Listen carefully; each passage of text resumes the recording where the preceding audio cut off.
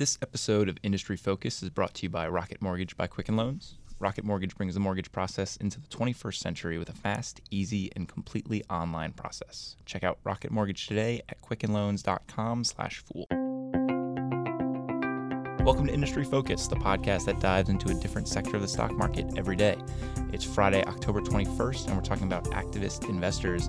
I'm your host, Dylan Lewis, and I'm joined in the studio for once by Fool.com tech specialist Evan New. Evan, how's it going? It's good to be in town. It's cool to have you here. Yeah. Every year, pretty much every year, we do a writers conference for our Fool.com contributors. So rather than be Skyping with Evan, I have the pleasure of having him next to me in the studio. Hopefully we'll be able to pick up on our nonverbal cues. Maybe not cut each other off like we do occasionally when we're Skyping each other in. So I mentioned in the beginning, we're doing a show on activist investors, and really this started with an email from one of our listeners. Earlier this week, I heard from Mark S., and he asked, recently there have been some rumors that Mentor may be looking to be acquired, and that's Mentor Graphics. The company is a major supplier of CAD tools that are used by integrated circuit designers, and as such are a crucial supplier for all the semiconductor companies. Should I, as an investor or user, be concerned about their looking around? And so, prior to getting back to Mark, did a little homework just to see what some of the circumstances surrounding that sale were. And there was a Fortune article posted a few days ago, and quotes, Mentor Graphics Company, a company that makes software for designing semiconductors, is working with Bank of America to explore strategic alternatives, including a potential sale, according to people familiar with the matter. Mentor has been under pressure since activist hedge fund Elliott Management Corp reported an 8% stake in the company last month and said shares were deeply undervalued. And that seemed like a good point to launch into kind of a discussion on how investors should feel when activists get involved in a company that they're invested in. Yeah. So I think before we get too far into this conversation, let's just take a look at what an activist investor is. Evan, what do you got? Well, I mean, they usually are just in it for the money. I think activist investors, they basically pick up a bunch of shares enough to get a pretty meaningful stake in the company to the point where they can get board seats, they can get the ear of management, they can actually really get in there and try to have some influence because they have this big stake in the company. And certainly it's easier to do this for a smaller company because this doesn't take as much money to buy a big stake. Like, if you want to buy 10% of a giant company versus 10% of a small cap, I think it's a little bit more reasonable. And in this case, Mentor, I'm not too familiar with Mentor specifically, but I know they're pretty small. So they're a $3 billion company. Right. Yeah. So, it's not too hard for an activist investor. If they think that shares are undervalued, they can pick up a pretty sizable stake for not too much money and try to make some change, make some money. And what are we typically talking about when we say changes? You see the term strategic alternatives thrown around a lot in those types of press releases.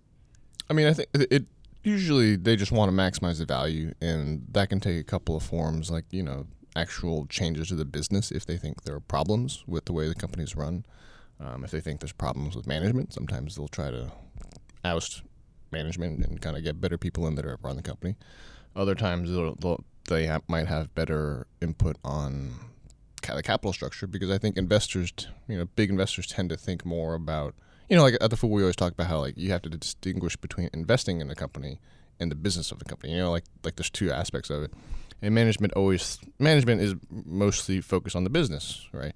Whereas investors are more focused on the investing financials. And, of course, all companies try to look at both, but some companies aren't really good at looking at the financially, deep stuff for things like capital structure, capital allocation. So in some cases where management isn't as good at focusing on those things, I think activist investors can really help in that sense. Yeah, add some value, bring in some of that kind of more financial expertise.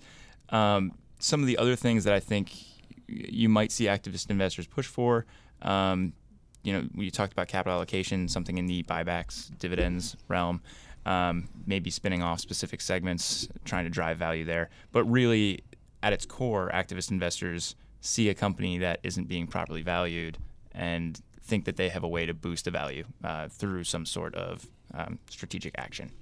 So, we talked about this a little bit, but Mentor is not a company that either of us really cover all that much. It's in some ways kind of a niche within a niche, as a semiconductor supplier. So as we talk about this company, we're going to be looking more broad stroke at their situation and less specific to their financials.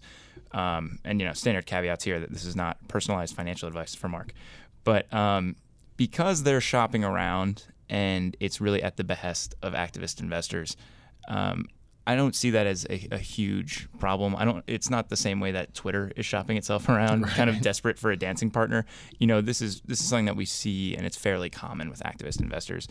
And just kind of looking at what's been going on with Mentor over the past couple of years, their valuation right now is a $3 billion company, and that puts them pretty much at the height of where they've been over the last 5 years.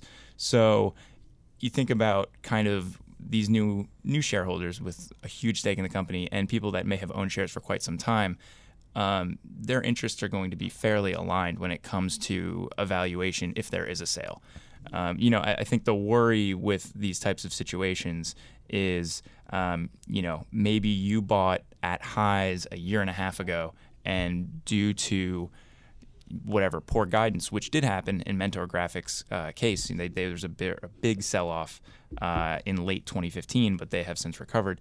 But these activists getting in at a much lower valuation and then being willing to take, say, a 30% premium that undercuts your cost basis and doesn't let your thesis play out on the stock, right? You never get to break even. Yeah. You never hit that point where maybe you have something that is more of a 3 to 5 year horizon on whatever you're looking to see from the business, and activist investors on the flip side might say they want to cash out. we want to cash out in 6 months or a year or something like that, and you might not really get to see that come to fruition. So that's something to kind of be mindful of.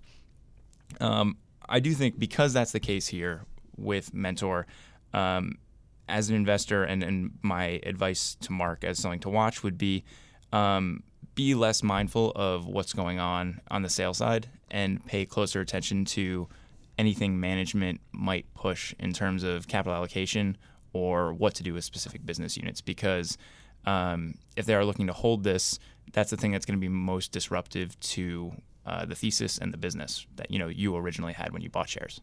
Yeah, I mean, I think certainly any time if an activist investor is pushing for a sale of a company, it's really hard to say like that's not aligned with my interest because obviously the stock will go up, but it kind of depends on what the activist wants, right? I mean, there's lots of different things that they might have. Like their goal could be a wide range of things, but in this case, if it's just like pushing for an outright sale, given that the stock's at like 5-year highs, it's I don't think many investors are going to be upset about having someone on their side that's like trying to get more value out of it. Yeah, the gains might be less than what they would have been had you let the company play out over that that 5-year horizon. But I don't think there are going to be a lot of people who wind up getting kind of kneecapped on their position because of that. Right. So in the second half of the show, we're going to talk about some more of the pros and cons, maybe talk about a high-profile example or two of some activist investors. But before we do, this episode of Industry Focus is brought to you by Rocket Mortgage by Quicken Loans. If you've ever bought a home, then you already know how frustrating and time-consuming getting a mortgage can be. Rocket Mortgage brings the mortgage approval process into the 21st century by taking all the complicated, time-consuming parts of applying for a mortgage out of the equation. With Rocket Mortgage, you can easily share your bank statements and pay stubs at the touch of a button, helping you get approved in minutes for a custom mortgage solution that's been tailored to your unique financial situation. Even better, with Rocket Mortgage, you can do it all on a phone or tablet. So if you're looking to refinance your mortgage or buy a home, check out Rocket Mortgage today at quickenloans.com/fool. Equal housing lender, licensed in all 50 states, NMLSconsumeraccess.org, number 3030. So Evan, back for the second half of the show, we talk about some of the pros and cons. We touched on it a little bit in the first half, but activist investors get kind of a bad rep. Do you want to play devil's advocate and provide some pros here? Yeah, I mean, I think kind of what we touched on earlier, I think the big piece is that, activist investors spend all day thinking about investing in the deep finances of it, whereas management spends all day thinking about how to run the business operationally and actually growing the business and whatever the company does. And, to the extent that, the investor knows more about some of the financial aspects, it can really bring a lot to the table in terms of if there's something that needs to be improved, like if you have too much debt and they're pushing for you to pay down your debt, or, all these different things where, a company's CFO generally handles those types of decisions, and depending on the CFO of like how experienced they are and how cognizant they are and really, because not all companies really, companies have a wide range of how much they value their investors. A lot of companies really value their investors. They really value the input. They really want to deliver returns. And other companies don't care as because there's so many stakeholders in any company. And you have the investors, you have consumers, you have employees, in management, you have a board. Yeah, so like you have all these people, right? And of course, every company's different in terms of how they view and value each of these stakeholders. And then obviously there are many companies that are very bad about like, respecting their shareholders. They just kind of do what they want, or they enrich them. Or they like enrich themselves, like there's plenty of cases of companies that don't really treat investors with a lot of respect, just kind of generally speaking. So certainly if you get an activist investor that gets in there, like it kind of forces them to like respect all like the shareholder base in certain ways. Yeah, and to bring it back to the idea of how should shareholders feel if they see this going on in a company that they're invested in, I think the hypothetical where you're happy about an activist or investor hopping in is maybe you love the core business and what the market that it reaches and some of the growth potential there, but you see management really mishandling things on the financial side. Yeah, exactly. And it's hard, it's hard to know when that's happening, but... if an activist comes in there, and usually it's, even though it can be distracting for management to have to like kind of deal with, spending a lot of time with catering to whatever this person wants or needs. But most of the time I think that they do want to be helpful, particularly from the perspective of if you're just like a public investor, most of the time I think it's probably okay. They're trying to help shareholders in general. Yeah, it just might be that the horizon's a little different. Yeah. I think distractions kind of cues us up perfectly for discussion on some cons for activist investors. And when you say distraction, the first thing that came to mind for me was Carl Icahn and Apple. And it seemed like when he had a stake in that company, every 2 months we were seeing a new valuation, a new letter. I think shares are worth $900. And it was just... every day in the news, like that's what they were talking about, and that becomes kind of a nuisance for management. It is. I think in Icahn's case, of course, like he's kind of a ruthless activist investor, and he has had a big position, and of course, big position at Applebee's means like 2 to 3% of the company. Yeah, I think he was just under 1% at its peak. It's single digits. There's no way anyone is buying 10% of Apple, which is still tens of billions of dollars as a position. Yeah, exactly. So no one's got money for that. But I think in Apple's case, like the specific thing that he was gunning after, which was this really big push for capital returns, because they had via buybacks, right, and buybacks and dividends. I think that was a very valid cause because Apple had been getting criticized for years about that. Like their cash position had just grown ridiculously large and like unjustifiable. Like you can't justify having that much cash. And this criticism, and again, like as a public investor, you're sitting out there and you're like, hey, guys, come on, you have way too much cash. But a public investor can't do anything about it. And I think this is very much a case where, and it's not to say that Apple doesn't know better. I think Apple's just like being stingy at the time and just like choosing. And I think, they had already kind of started a buyback program, but Icahn came in here and was like really pushing for them to make it bigger and really meaningful. And of course, they didn't listen to exactly what he said, but I think he was successful in getting them to increase it. In which case, it's definitely a good thing for investors because otherwise, investors have no recourse to get Apple to start giving back all of this money that's just idling on the balance sheet, doing nothing, earning really crappy returns. And his pitch was basically, shares are kind of like criminally undervalued. And you have all this cash, you should be buying back shares. And I think a number he threw out there was like an $150 billion share repurchase program. Like and, we've seen in the last couple of years, I think he began his position in 2013.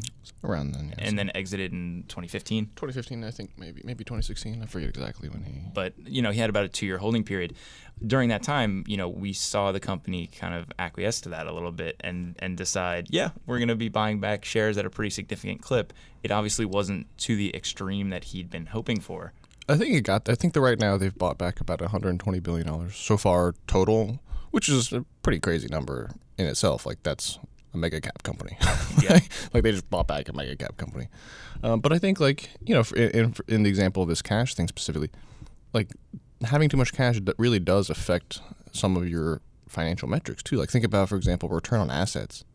Like if you have all this cash that's just like sitting out there and your asset number is humongous, And you're not returning anything on that. yeah, and you're not giving it back to shareholders, and now you know your net income ratio to your assets is now smaller. So your return on assets and return on equity, you know, like all these important financial metrics that investors look at to judge the performance of the company are now being artificially deflated because you have a ridiculous amount of cash, and that cash is not doing anything. So, you know, there are a lot of like meaningful ways that this impacts things. And beyond, you know, of course, when they start to buy back, then you get earnings accretion, you got reducing the shares outstanding, you know. So I think that, you know, I think he did a good job in terms of, you know, really getting them to do something they needed to do that was kind of holding them back. And anything else on the con side when it comes to activist investors? I think we covered. Yeah. Well, listeners, it sounds like that does it for this episode of Industry Focus. If you have any questions or just want to reach out and say hey, shoot us an email at industryfocus@fool.com. You can always tweet us at MFIndustryFocus. If you're looking for more of our stuff, subscribe on iTunes or check out the Fool's family of shows at fool.com/podcasts.